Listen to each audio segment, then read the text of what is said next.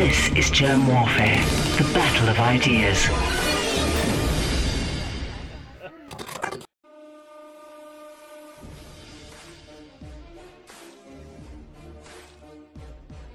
My name is Germ. This is Germ Warfare, the battle of ideas. Jack Donovan, thank you for joining me in the trenches. Thanks for having me. How is the information war treating you? Well, it's a good way to describe it.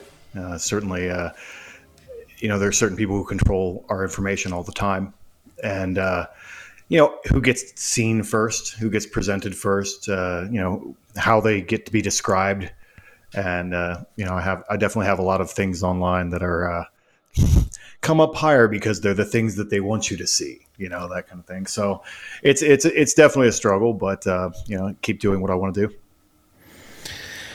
As you know, I have your book.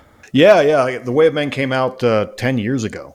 So I just put out I think you have the 10th anniversary hardcover, and which I did a new introduction and everything for. But yeah, it's been around for 10 years and been translated into a bunch of languages. It's been all around the world. So it's an accomplishment I'm really proud of. James Bond drinks. What does he drink? I was going to say scotch, but I actually think he drinks something else. Martini, doesn't he? Well, I happen to know this. There's a cocktail in the movie called the Vesper, yes. Which is what he does shaken not stirred a lot, but the Vesper is the cocktail that he makes up in Casino Royale. And I believe it is maybe one measure of gin, one measure of vodka, and some Quina Lillet with a lemon twist. I'd have to check, but I believe that's the recipe. I was bringing that up because I was creating a segue to James Bond being this sort of poster boy of manliness or masculinity. Is that a fair assumption? I wish it was. In Europe, that's a little different. In Europe, and I guess the entire West, aside from America, I think that's very true. I miss that as a summation of masculinity in America because obviously that's a British thing, and in America, that high cultured thug, because that's how he's described always, this cultured thug, who knows what Quina Lillet is, but also knows how to kill a person. And, who can be both all the time. I really think that's the ideal, that you can be dangerous, but also very cultured. And you can go to the opera and the museum and also, do martial arts. I think that is the ideal. So in America, a lot of times men who are associated with, high culture are looked down on as not masculine. But that combination of both things really is, where we used to get kings and officers and so forth all throughout the European nobility. But Bond also wears a suit just to add to that appeal. Well, yeah. Well, that's the culture that he comes from, so it makes sense. Conversely, you have the camel man. Yeah. Like, what do you mean, like the Marlboro Man? Is that what, yes, I suppose. Camel Man? I suppose it's the same thing. Sort of unshaven, sitting by the fire next to his 4x4, wearing a T-shirt. That sounds about right. Yeah, I don't think we've had a camel man for a long time, but yes, that's a much more rugged, persona for sure. Well, actually, we haven't had a man for a long time. I mean, society no longer knows what these things are. That's a problem. Or it pretends not to know what they are. I think it does know what they are, but the game is to pretend that we don't see with our eyes, and we don't recognize the things that are in front of us, and that we can't see, obvious, characteristics of groups and obvious characteristics of, men and women. We're not allowed to talk about those things because it doesn't serve the agenda of the people who would like us to really all be interchangeable. And that's the goal, is like, you're all the same social class, you're all interchangeable. All the world is one. We're citizens of the world. We are all the same thing. And really, if you're all the same thing and no one is more important than anybody else, who's to say? Why would it matter if 1 million of you died? That's kind of, I think, the route that they're going. It's almost a prelude to genocide because, as we become all, exchangeable, then, who would miss us? What, Jack, is the way of men? The Way of Men was my attempt to define what masculinity actually is, and not when you read men define masculinity. A lot of times they are, pounding their own chests and saying masculinity is exactly what I am, and you should follow me. For 1995, I can tell you how to become more alpha. And it's that kind of guy, or there's priests and pastors and so forth that will tell you to be a man is to do exactly what my religion believes, or to buy this product is what to be a man. And I wanted to see what masculinity was without all that. That it's not about me. What are we really looking at when we see another man and say, that man is more masculine than that man, and we can feel that. And I think that hasn't gone away. And no matter how much we try to say we don't know what a man and a woman is, but The Way of Men, I took from the common situations that all human beings have been in since the beginning of time, through all of our evolution. The Way of Men is what men have had to do. It's our job. And for most of human history, we've had to create a space, control that space, and make it safe for the people inside of it, and protect it. And sometimes go out and get things, like go out and hunt or go out and make war with another tribe. But that gang of men, that fighting gang of men, is what our role has been for most of human history. So we really judge each other, I think, as men, and we judge our masculinity by the same characteristics that we would use to evaluate other men in that gang. Is he, could I push that man around? Is he soft? Is he strong? I mean, I call it the tactical virtues: strength, courage, mastery, and honor. And strength has always been associated with masculinity. It's part of our biology. We are naturally stronger than women on a big curve, and so it's right there. And you always need. No one in no culture anywhere around the world have you ever said that man who is really weak, he is the most masculine man in the room. Like that. That has never happened. So it's a constant. It's a universal. And the same thing is true for courage. In no culture anywhere has they said that man who's always afraid and who always hides and will never take risks, he is the most masculine man in the room. That has never ever happened.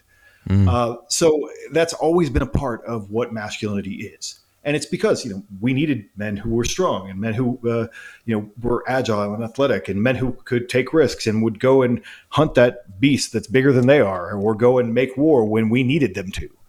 And so we still judge men according to those, these basic, primal instincts that, in the same way that we judge who is attractive and, what is beautiful. It all comes from our primal mind.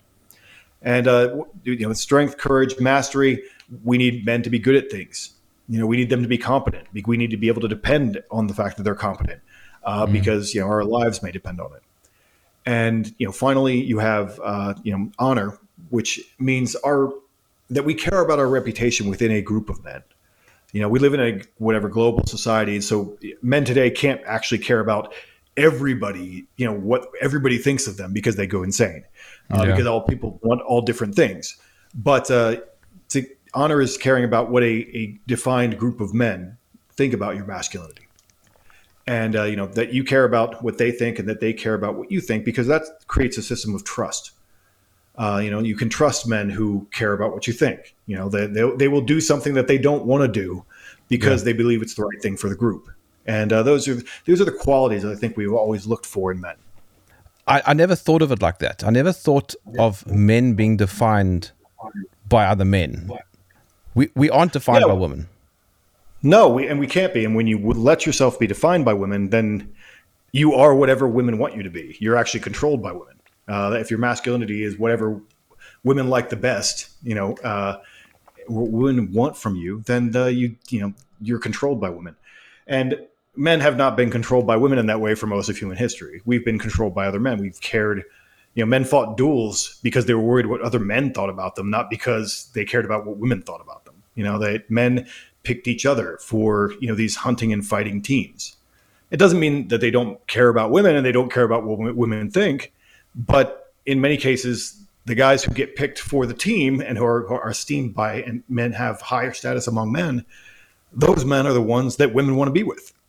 When men give each other status, women want them more. there's this response that we have, I think, when we deal with other men. Weakness kind of disgusts us. Like it becomes a little bit disgusting, like it's repulsive. Overt. And in the book, I call this flamboyant dishonor, meaning that you don't care at all what the other men in your group think about you, and you just do whatever. And you can see why tactically that would be a problem in primal environment. It's like, oh, well, that guy is, acting goofy. He doesn't look scary. He doesn't make other men look afraid. He makes us all look weak by being associated with him. So yeah, we're going to shame him until he gets his shit together. That's what men have always done. What do you mean by the gang? Well, the gang, obviously I was being a little, cheeky with that, because, that has a very negative connotation. But you think of street gangs and whatever, but street gangs are gangs. And really, that's a value judgment. But what I mean by the gang is just this group of men, this primal group of men that they care more about each other and their, the opinions of their group, which includes women, but they care more about their group than they care about, outsiders. And so, everything is about that gang of men. When you get into big things like armies and countries and whatever, that becomes a lot bigger. But I think that when you look at smaller groups of men, like, strike, fire teams and platoons and so forth in the military, those are the guys who really get each other's backs and fight for each other. So if we're talking about masculinity, we're essentially talking about those 4 virtues, aren't we? Yeah, I think so. I think that's a really good way to define, very quickly, how we judge other men. So let's go through those 4 quickly. Strength, that's quite obvious. Size, we're talking about size. So in other words, we judge a man by him being small and frail, and we have respect for our fellow men who are much bigger and have more muscle. Well, to a certain extent, I mean, you can evaluate strength in a lot of ways. A lot of people will look at strength and think of it as powerlifting strength, like, oh, well, he can lift X amount of weight, therefore he's the strongest. And that is technically true within that small category. But, athleticism is probably a better word even, because there's a lot of things that make us different from women, not just raw strength, but also, fast twitch muscle fibers and all kinds of things that we, are better at athletically. And so, men, a fast runner, could also be very masculine, or, a sprinter, or like someone who's really powerlifting strength is not even comparable to something like, for like hunting, it's more of a martial arts kind of, like that kind of body. So I think, physically we can demonstrate strength in a variety of ways. And men really appreciate that. You look at who they elevate as their idols, and they want to see men who are fit. I think, when they talk about evolution, they always talk about survival of the fittest, and fittest doesn't necessarily mean the biggest. It sometimes just means the best, yes. What is the best man for that job?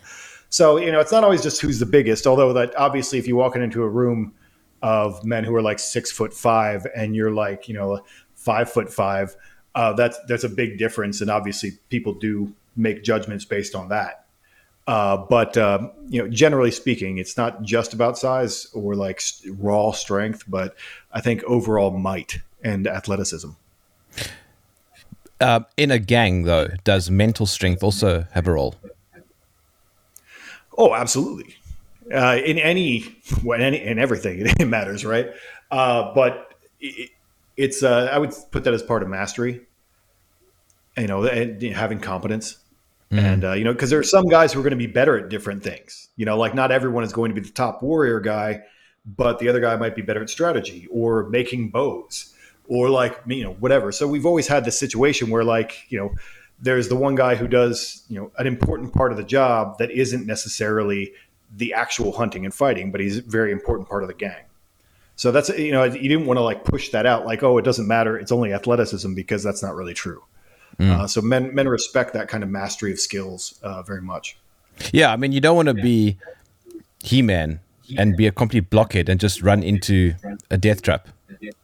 Yeah, I mean those guys don't actually win wars. They don't last. They don't last very long. You know, those guys are the you throw them at something, but there's usually someone smaller behind them telling them what to do. You know, because there's someone who's thought about strategy and is smart back behind them telling them what to do. So there's a balance there, and I think that we were talking about James Bond earlier, and there's that sense that you can either be one or the other.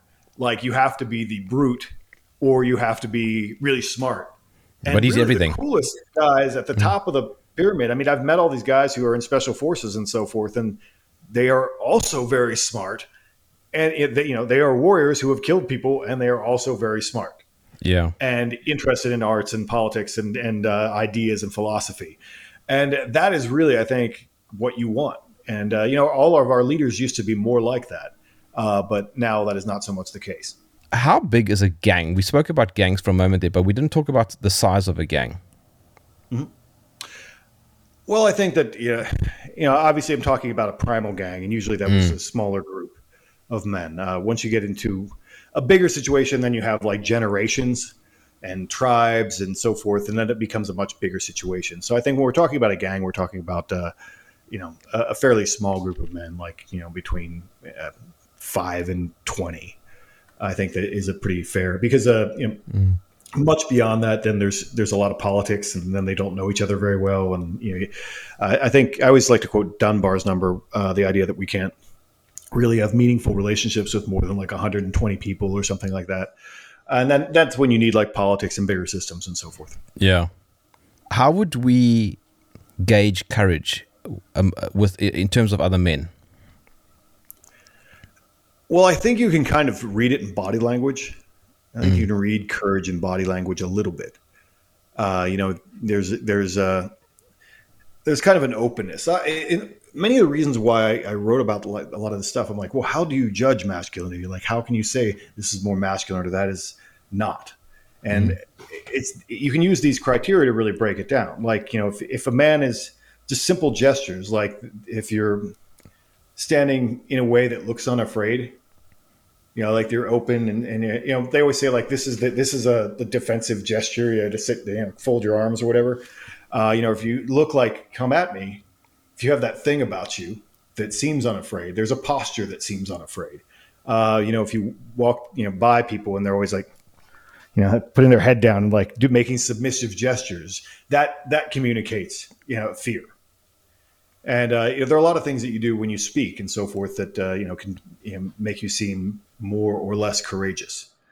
But obviously, then that's just how we read each other, whether or not that's true or not, because you can fake a lot of those things, right? And then the bigger thing is whether you're actually courageous when something happens. Like are you the least willing to take a risk, or the most, or somewhere in between? Because the guys who will just do any damn thing, sometimes they don't live very long. And they jackass, or sometimes they'll get away with it. Yeah, exactly. They'll do crazy stuff, but it's not really bright. The guy who is afraid to do anything.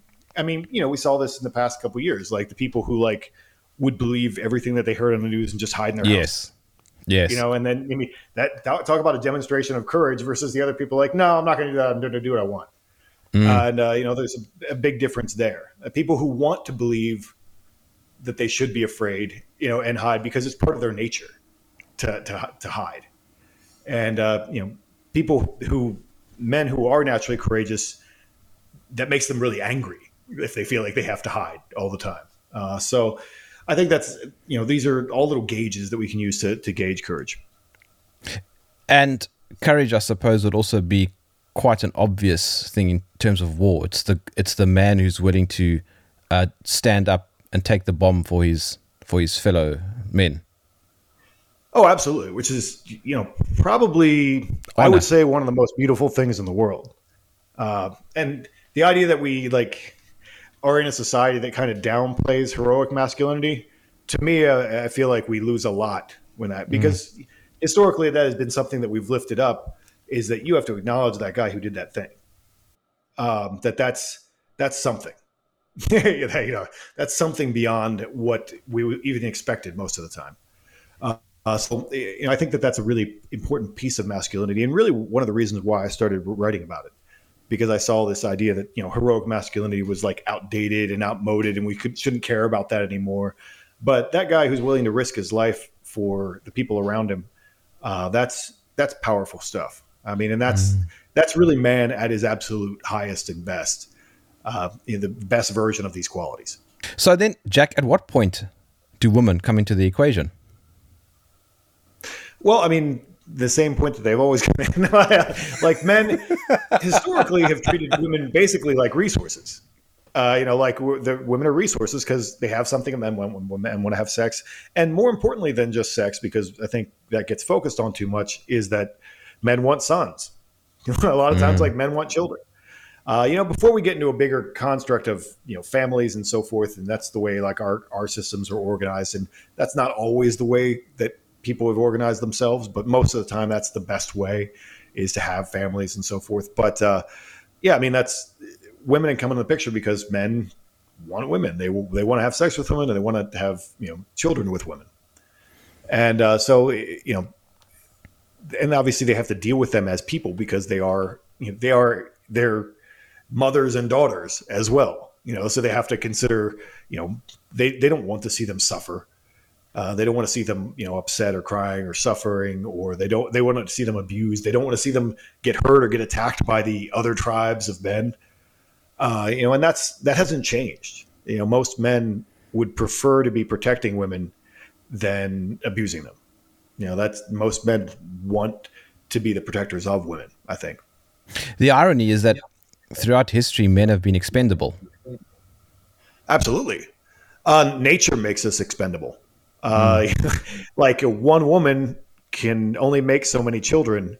One man can repopulate like a country if he really wanted to, I mean, they say like half of Asia or something has Genghis Khan's like DNA, because he had sex with so many, women.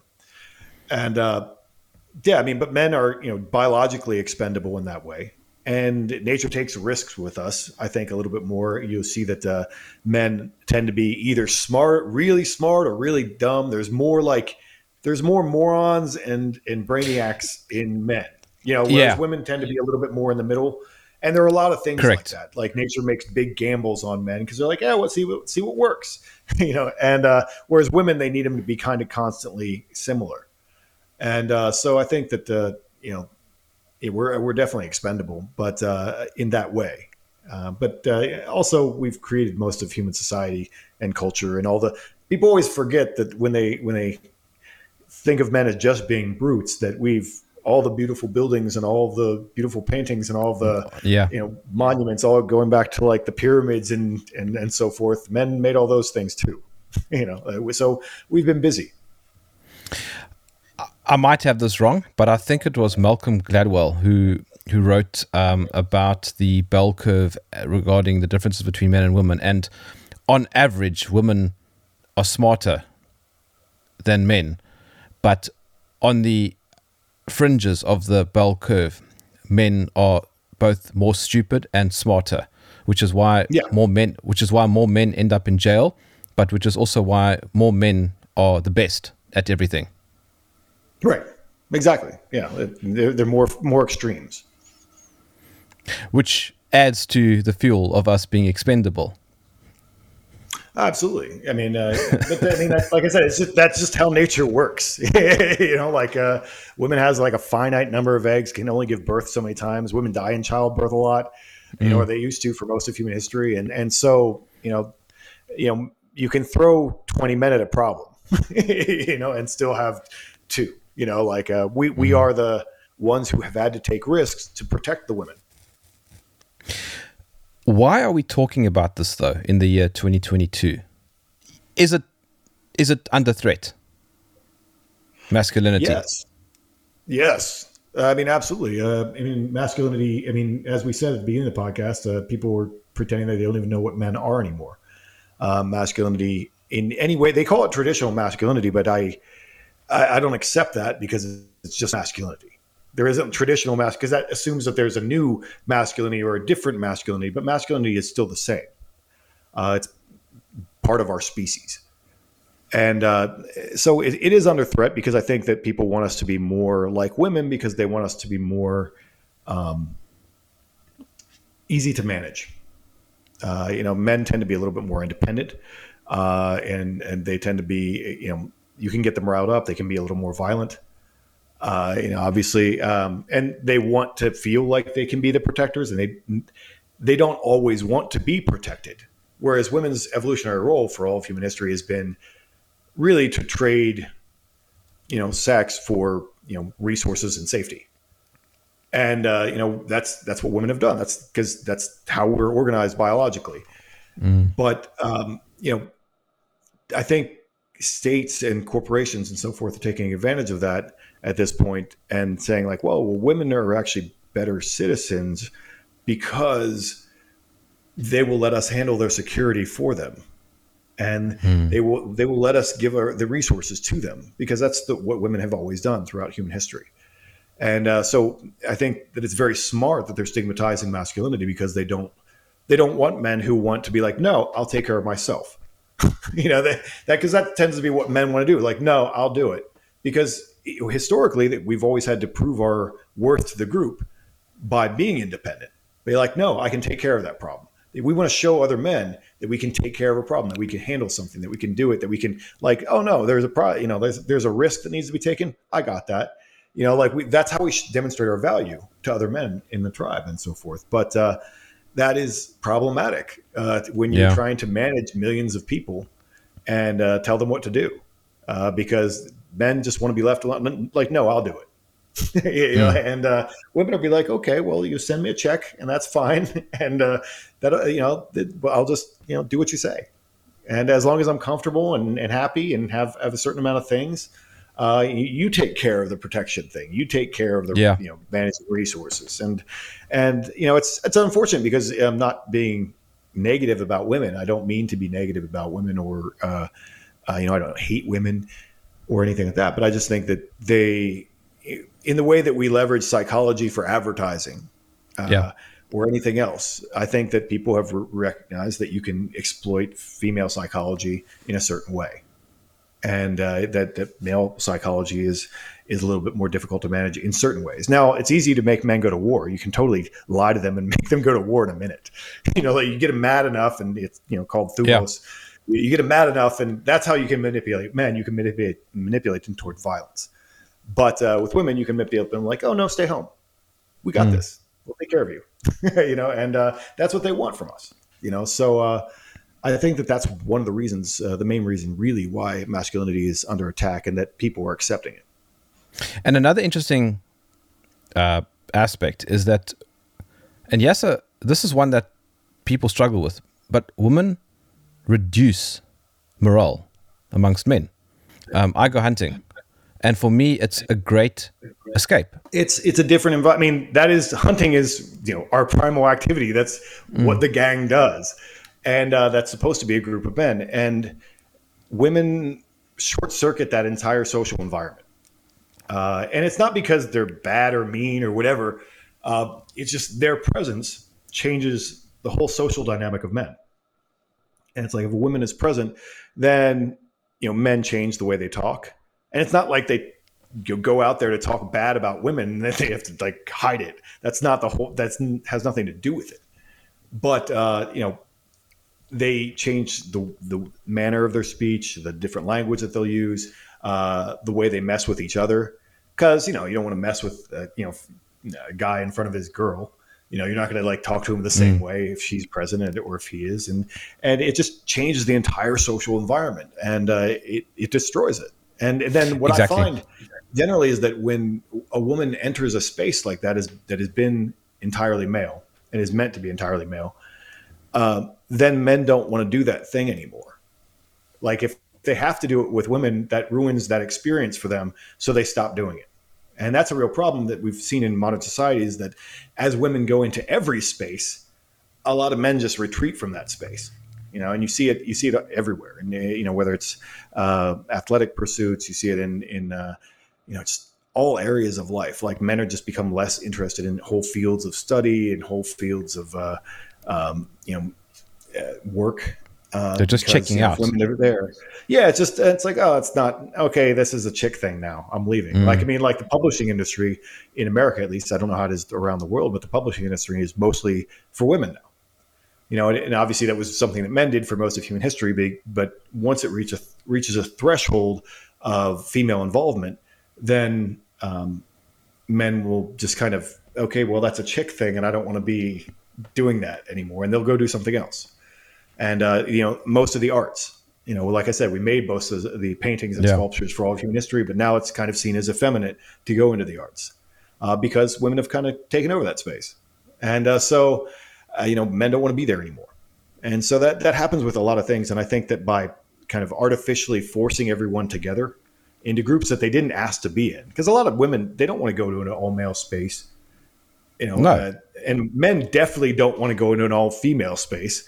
That, No. if they're like, no band wants to be like, hey, can I come out to you guys with girls' night? Like, can I come out with you? I'll bring my handbag. Yeah. Men don't want to be like, they're like, go do your thing. I don't want to be part of that, but women are a little bit more likely to be like, hey, I want to do what men, do. But most women, I think, would rather do the things that, they're doing with other women. You're outdated. What you're talking about is no longer relevant. The great example right now in the world of how that is a lie is that, look at Ukraine. Whatever you think of that conflict and whatever the reasons for it are, which, I don't even know really. But if you would have told Ukrainians 6 months ago, like, oh, you don't have to be strong, men don't have to fight anymore, that's all handled. Well, that was a lie, and that's wrong. Because now those people are walking through the streets with guns. And, that happens all around the world all the time. The idea that we are always going to have safety and security is not true. You look at natural disasters and the things that happen during those and whatever, and the state never comes in fast enough. And, or when crimes happen, like the police get there after all the damage has already been done. So men do still need to be strong. And I think, again, that's just the idea that it's outdated. It being outdated, like, what is this, fashion? Like, we're talking about fashion? The masculinity is so last year. Like, no. No, it's part of who we are. It's constant. It's constant. Been. Yeah, it's part of our species. And they always say we'll evolve past that, but that means when you say that, you don't actually understand how evolution works. We don't we don't will ourselves to evolve. That's not how it works. So what you're saying is that masculinity is a constant, and it is different to saying alpha male. Yeah. I think alpha male is a slang that people use. I'm going to actually speak about this, I think, in a couple of weeks. But alpha male is kind of a marketing slang because if you really think about what that means, because it's taken from zoology, like, there's an alpha in a pack of wolves or whatever. And the alpha male really would be the person who's in political charge of that whole group. And so humans have much more complex hierarchies than that, and than alpha and beta, which really would be the first and the second. So it'd be president and vice president, not, beta wouldn't be like the last person, like the worst guy. But that's how it's used. So it's marketed in a really, I think, deceiving way. And I think that we need to move beyond the whole alpha thing, but it's so popular in culture that it's, used that way. I think that most people even these guys who are like, special operations guys or men who are really successful in business or, like UFC fighters or whatever, they're not the alpha in every room. They aren't the most, okay, well, they walked in with the president of a country. Well, guess what? You're not in charge. Someone else is in charge. So alpha is a position in a hierarchy, and it changes from, situation to situation. It's not when they say alpha, what they really mean is more masculine. Like you're gonna make you alpha, which just means more masculine. And it means more of all the four things that I talked about: strength, courage, mastery, and honor. The goal of civilization seems to be to eliminate work and risk, which is a direct attack on masculinity. Absolutely. And there's a big, like I have a chapter in The Way of Men that talks about masculinity and a check to civilization, I think is what it's called. And it's the idea that we've always had that push and pull between too much civilization and not enough. Because, we don't actually, I don't want to have to worry about defending myself 24 hours a day, 7 days a week, worry about someone's going to stab me at any moment. I don't want to have to worry where my next meal is coming from. I don't want to be naked and wandering through the wilderness for the rest of my life, like, Naked and Afraid or whatever, like the shows. That's not really my optimal, life. And I don't think it is for most of us. So we don't really want to be there, but we also don't want to be in a point where we never can take a risk, where, all decisions are made for us. So we really have no free will. We don't want to be in a situation where, there's no reason to be strong and we can't exert our natural strength because it feels good to be strong. Like, and it changes you and it makes you happy as a man to do that role, that thing that you've always been designed to do. Like I did, went to MMA training last night, and it's mostly jiu-jitsu, but we do, like, on Thursday nights we do a little bit of striking mixed in with it to keep you on your toes.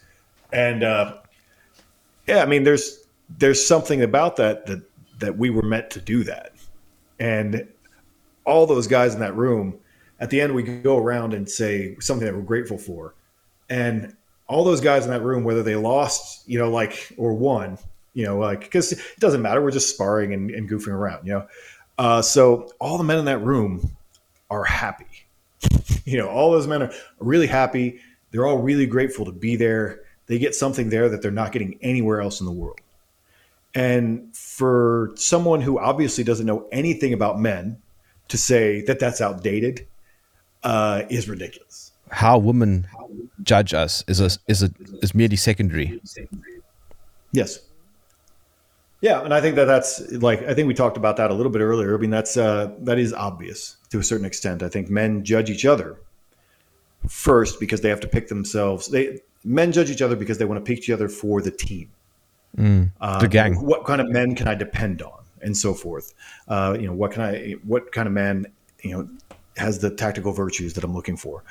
And then, when men become higher status, then women are more interested in the men because they're higher status within a group of men. They're higher esteem in their community or whatever. We look to women for approval, but it's a different kind of approval. Absolutely. Well, what a woman wants from us is not necessarily always what men want from us. It's what she needs. And, that is a different thing. And it's not invalid because it's what she needs, for part of the equation in the relationship or whatever. But that is not necessarily what defines masculinity. That defines what women want from men. And so it's a different thing that they're asking for. And sometimes it's the same, because when women say that they don't want you to be strong or whatever, it usually means it's because they want to be able to manipulate you. Yes. But when, most women actually want men to be strong and courageous, and they want them to be high status men. Men don't care if women are strong or not. Yeah, nobody cares. No, nobody cares. It's like women can be strong and that's great, but nobody cares. They don't. That's for them. Like when women take martial arts or when they, when they are athletes or whatever, it's really more for their own enjoyment. But yes. Men don't really need them to be that strong, for them to be attractive, for them to be appealing or whatever. They don't have to, and for them to really do their roles as mothers, because that's really the most important role that women have, is to, because men aren't good with children usually. Like compared to women are amazing with children, but men. I mean, I walk into a room full of kids screaming, and that's not a sound that's musical to my ears at all. Like I don't want to be there at all. But women sometimes are like, women will just light up when they see a child in a day than most men will. Men light up when they see their child. But they won't be like, oh, a child. They want to see. It's very important that it's their child. So I think that women have all that off. But it also, in many ways, I think men prefer women who are not strong because there's that damsel in distress desire within men. They want to be the protectors, and I think that that's more a function. It's not obviously. I don't think that because of the dynamic, the sexual dynamic, and whatever dynamic between men and women, they don't want a woman who's stronger than they are, because then that throws the whole. Because the men they envision themselves as protectors, and so if she's the protector, then he's just, what is he? He loses his masculine identity for that. And women make fun of men who don't want that, but they really shouldn't. A man should want to be the protector in the relationship. And so, of course, a really weak man is going to find a weaker woman just to make sure that balance is right.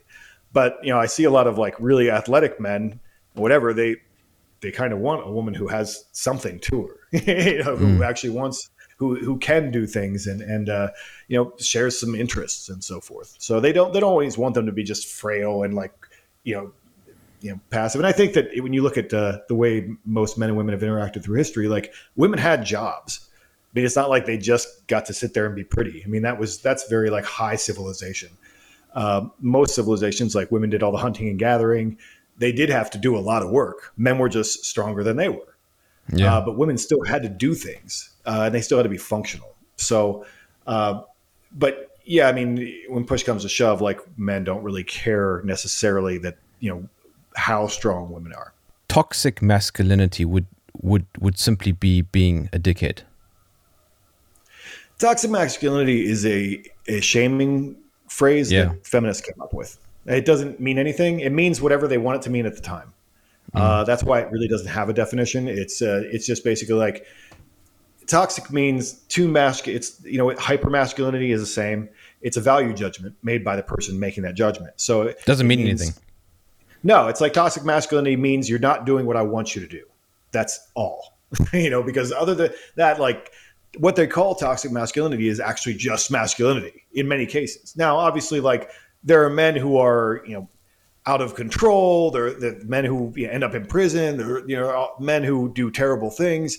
And of course, you could call that toxic, but it really is not related. It's related to masculinity, but it's not part of what masculinity is, as it functions. So it's just, they're just putting negative attributes on masculinity because they want to control men. I suppose another aspect of that is that masculinity is not the caricature of the caveman dragging the woman by the hair. Right. Yeah. I mean, obviously, like we said, there's a lot more to it.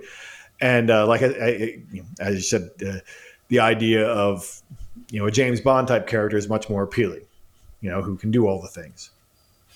The irony, though, is that we're talking about all these things and they seem pretty self-evident, which is why I said earlier it's weird that we're talking about it in the year 2022, because if I were to horseshoe back to your conversation about masks, my wife said to me at least 2 years ago, it's the most unsexy, unappealing thing to see a man with a mask on his face. Yeah. Yeah, it makes perfect sense. Because he looks afraid. Yes. Yeah, it's a social signal saying that I'm afraid. If we had to push back, what are some of your tools for pushing back? Well, I think the first thing is, you can't control the rest of the world. Very few of us have influence that extends to the rest of the world, but we can control our own environment first, our own bodies, the things immediately around us as much as possible. And so, yeah, I mean, it depends where you are and where you're starting at, because I get readers who start at like level -3.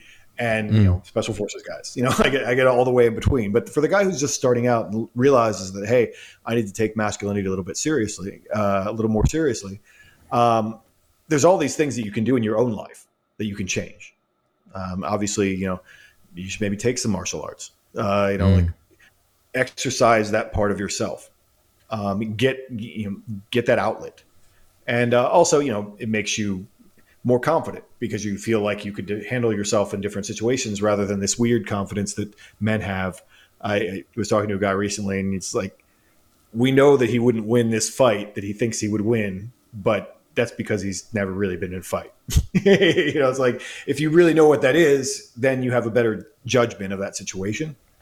And, the same thing, obviously you talked about hunting. That's a great outlet for a lot of men. That's very symbolic act because you don't really need to do it to survive, but it's a very ancient and symbolic act to go out and hunting.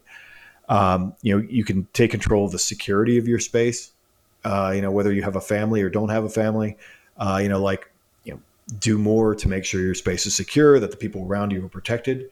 Really all aspects, whether it was financially or whether it was, in terms of the security of your home. There are all kinds of things that you can do to address that. And also reclaim your space within relationships, within, men need to be in groups of just men. As you said, when women enter the space, something changes. There's a social dynamic that changes. So we need to have that space with just men so that we can have our own separate masculine identity. So you need to actually, make sure that you have that in your life. And if you don't, you need to find it or create it. Like, where can you go or who can you hang out with that it's just men? That doesn't have to be your whole life. That doesn't have to mean that you shouldn't hang out with your wife. That doesn't mean anything like that. It just means that you need to make sure that you have a separate space that is just for men in your life and that part of who you are. And so that's a big ask for a lot of guys to even find 10 guys that they know that they can just hang out with. That's really hard for a lot of people to find in the modern world. And so that's, if you start doing those things, then that influences a lot of other things. If there are all kinds of men who are like, yeah, I need time to hang out with just men. And I don't care if you say that it's outmoded or whatever, just shut up. I don't care. Yeah. If you refuse to accept that and allow them to shame you with these things like toxic masculinity and so forth. That gives wave to, it creates a wave of broader change.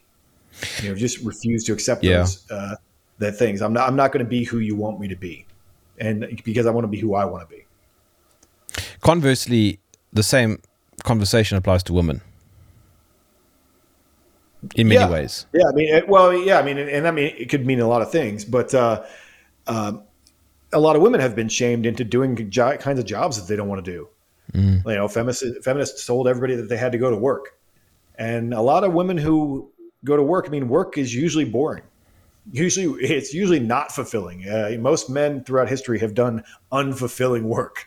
They just do it because they have to survive and provide for their families. And now women are having to do that. So you have a woman who's spending a whole day in a store, just checking out people through a grocery store or whatever, and she could be home with her children. And she would rather be home with her children. So I think that women have to not allow themselves to be shamed. Like, oh, you're not whatever because you don't have like this big job and you're not an executive or whatever. But if you want to be a mother and that's the most important thing to you, I think that that's a great thing. And I think that women should be able to be empowered to do that. You need to have these testosterone building experiences to enhance your own masculinity. Like I said, the exercise of the body, people like to separate the mind and the body as if they're two different things, but they are related. Your mind is in your body.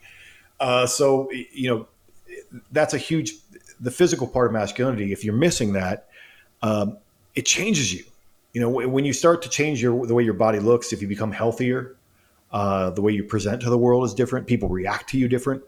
And that's a really important thing because it changes your mentality because it changes the way you see the world now because people interact with you differently.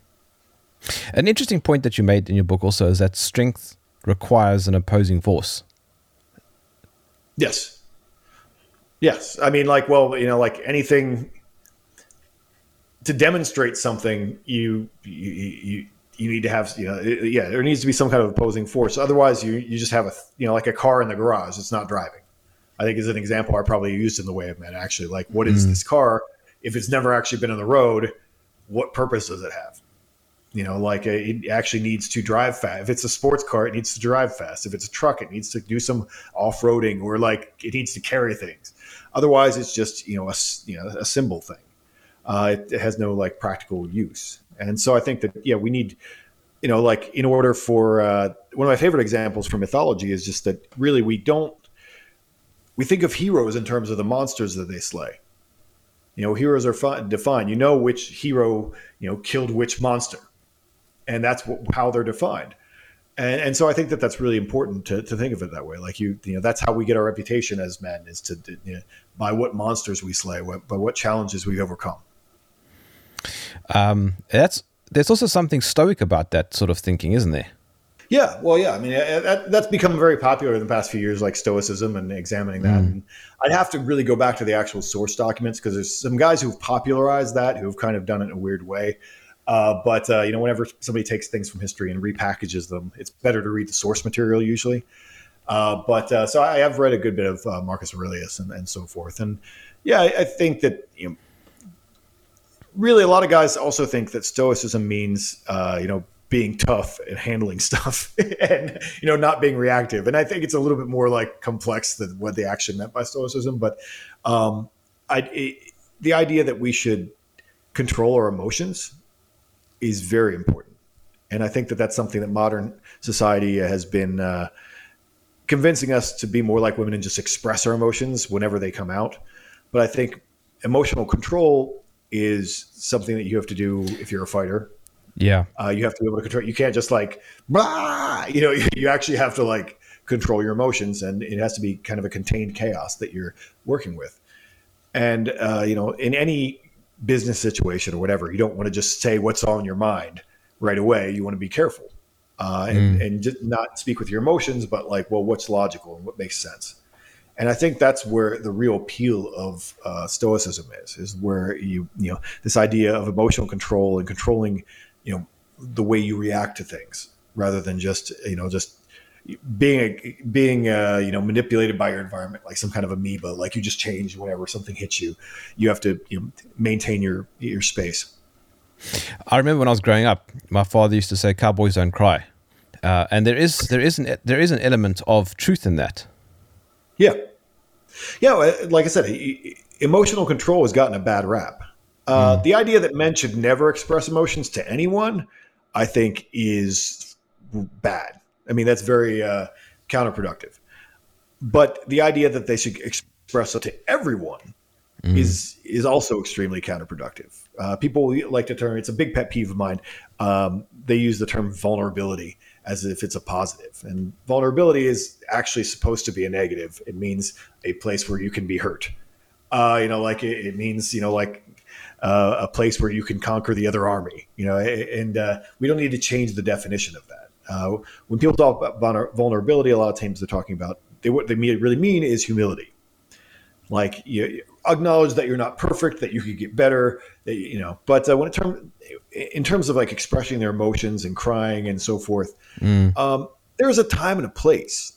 Like that's why you have trusted friends and actual brothers and your family that you can talk to closely, but you don't want to do that in public. And if you think about and we were talking about kind of the primal gang and flamboyant dishonor earlier, this idea that you don't want to make the rest of the tribe look weak, by staying there like, I got scared, so I'm crying. As a man, you want to control that emotion and manage it. You can feel it, but you want to manage it. And like I said, if you even look at the ancient myths and the way they talk about men crying, they talk about all these heroes crying. Like they're always but they're crying for like a good reason. Like, I'm Gilgamesh and my best friend just died, and I'm weeping and and that's one of the oldest stories in the world, and that's always been a part of masculinity, is to be able to show emotion, but it is at the appropriate time and not just at the drop of a hat. I think what we really don't like to see as men is manipulative crying, which is something that women and children do a lot more. Is like, I'm going to cry to get what I want because you're going to feel bad for me. And that men hate that.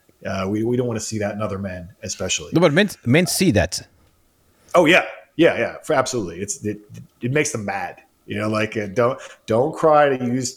Don't don't pull that button. Don't push that button that makes me your protector, because that's my job.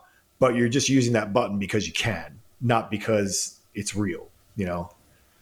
If we look at the four virtues, strength, courage, mastery, honor, where does one's faith come in?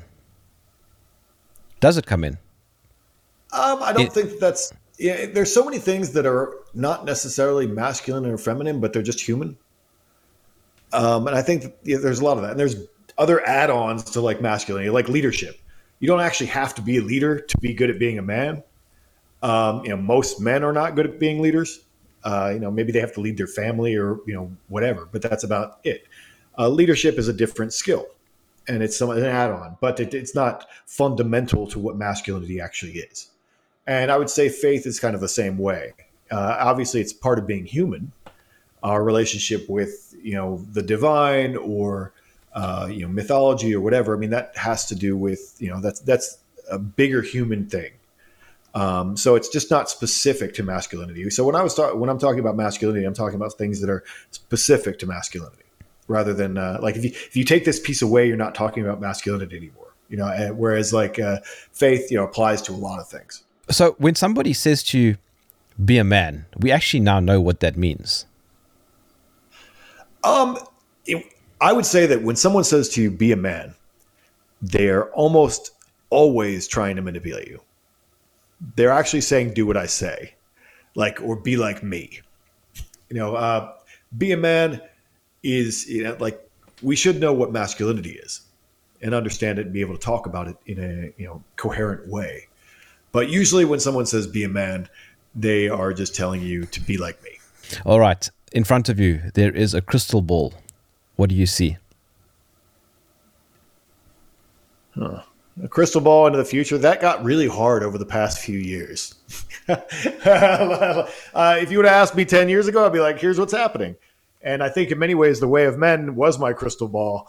There's a lot of things that have happened that I talked about in The Way of Men. In the future, it is really hard to say. I think that everything is on the table. And I can tell you what I'd like to see. I can't tell you what's going to happen. Because my crystal ball doesn't work.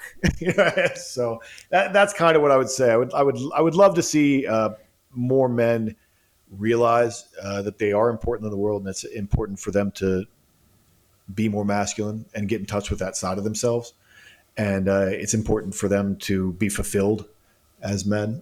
And I would like to see a change in society where that isn't demonized in the way that it is now. Is that going to happen? My crystal ball is foggy on this, but my job is to actually try, and make that happen. So where can I find your work? Well, my website is jack-donovan.com, and you can find my books and so forth on Amazon and Audible. There are audiobooks. And, I have a Instagram is kind of my big platform that I use the most, and that is at Start the World. And my Twitter that I barely use, but it is there, is at PH2T3R.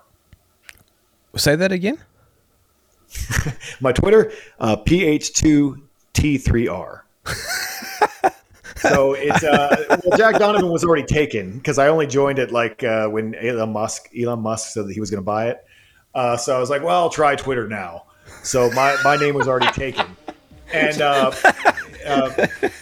that's kind of my weird spelling of Pater, which is the original Proto-Indo-European word for father. Oh, so okay. So it's Pater is what really how I would say it, but I use the numbers to make it look all techno. Okay, Jack Donovan, thank you for joining me in the trenches. All right, no problem. My name is Germ. This is Germ Warfare, the battle of ideas.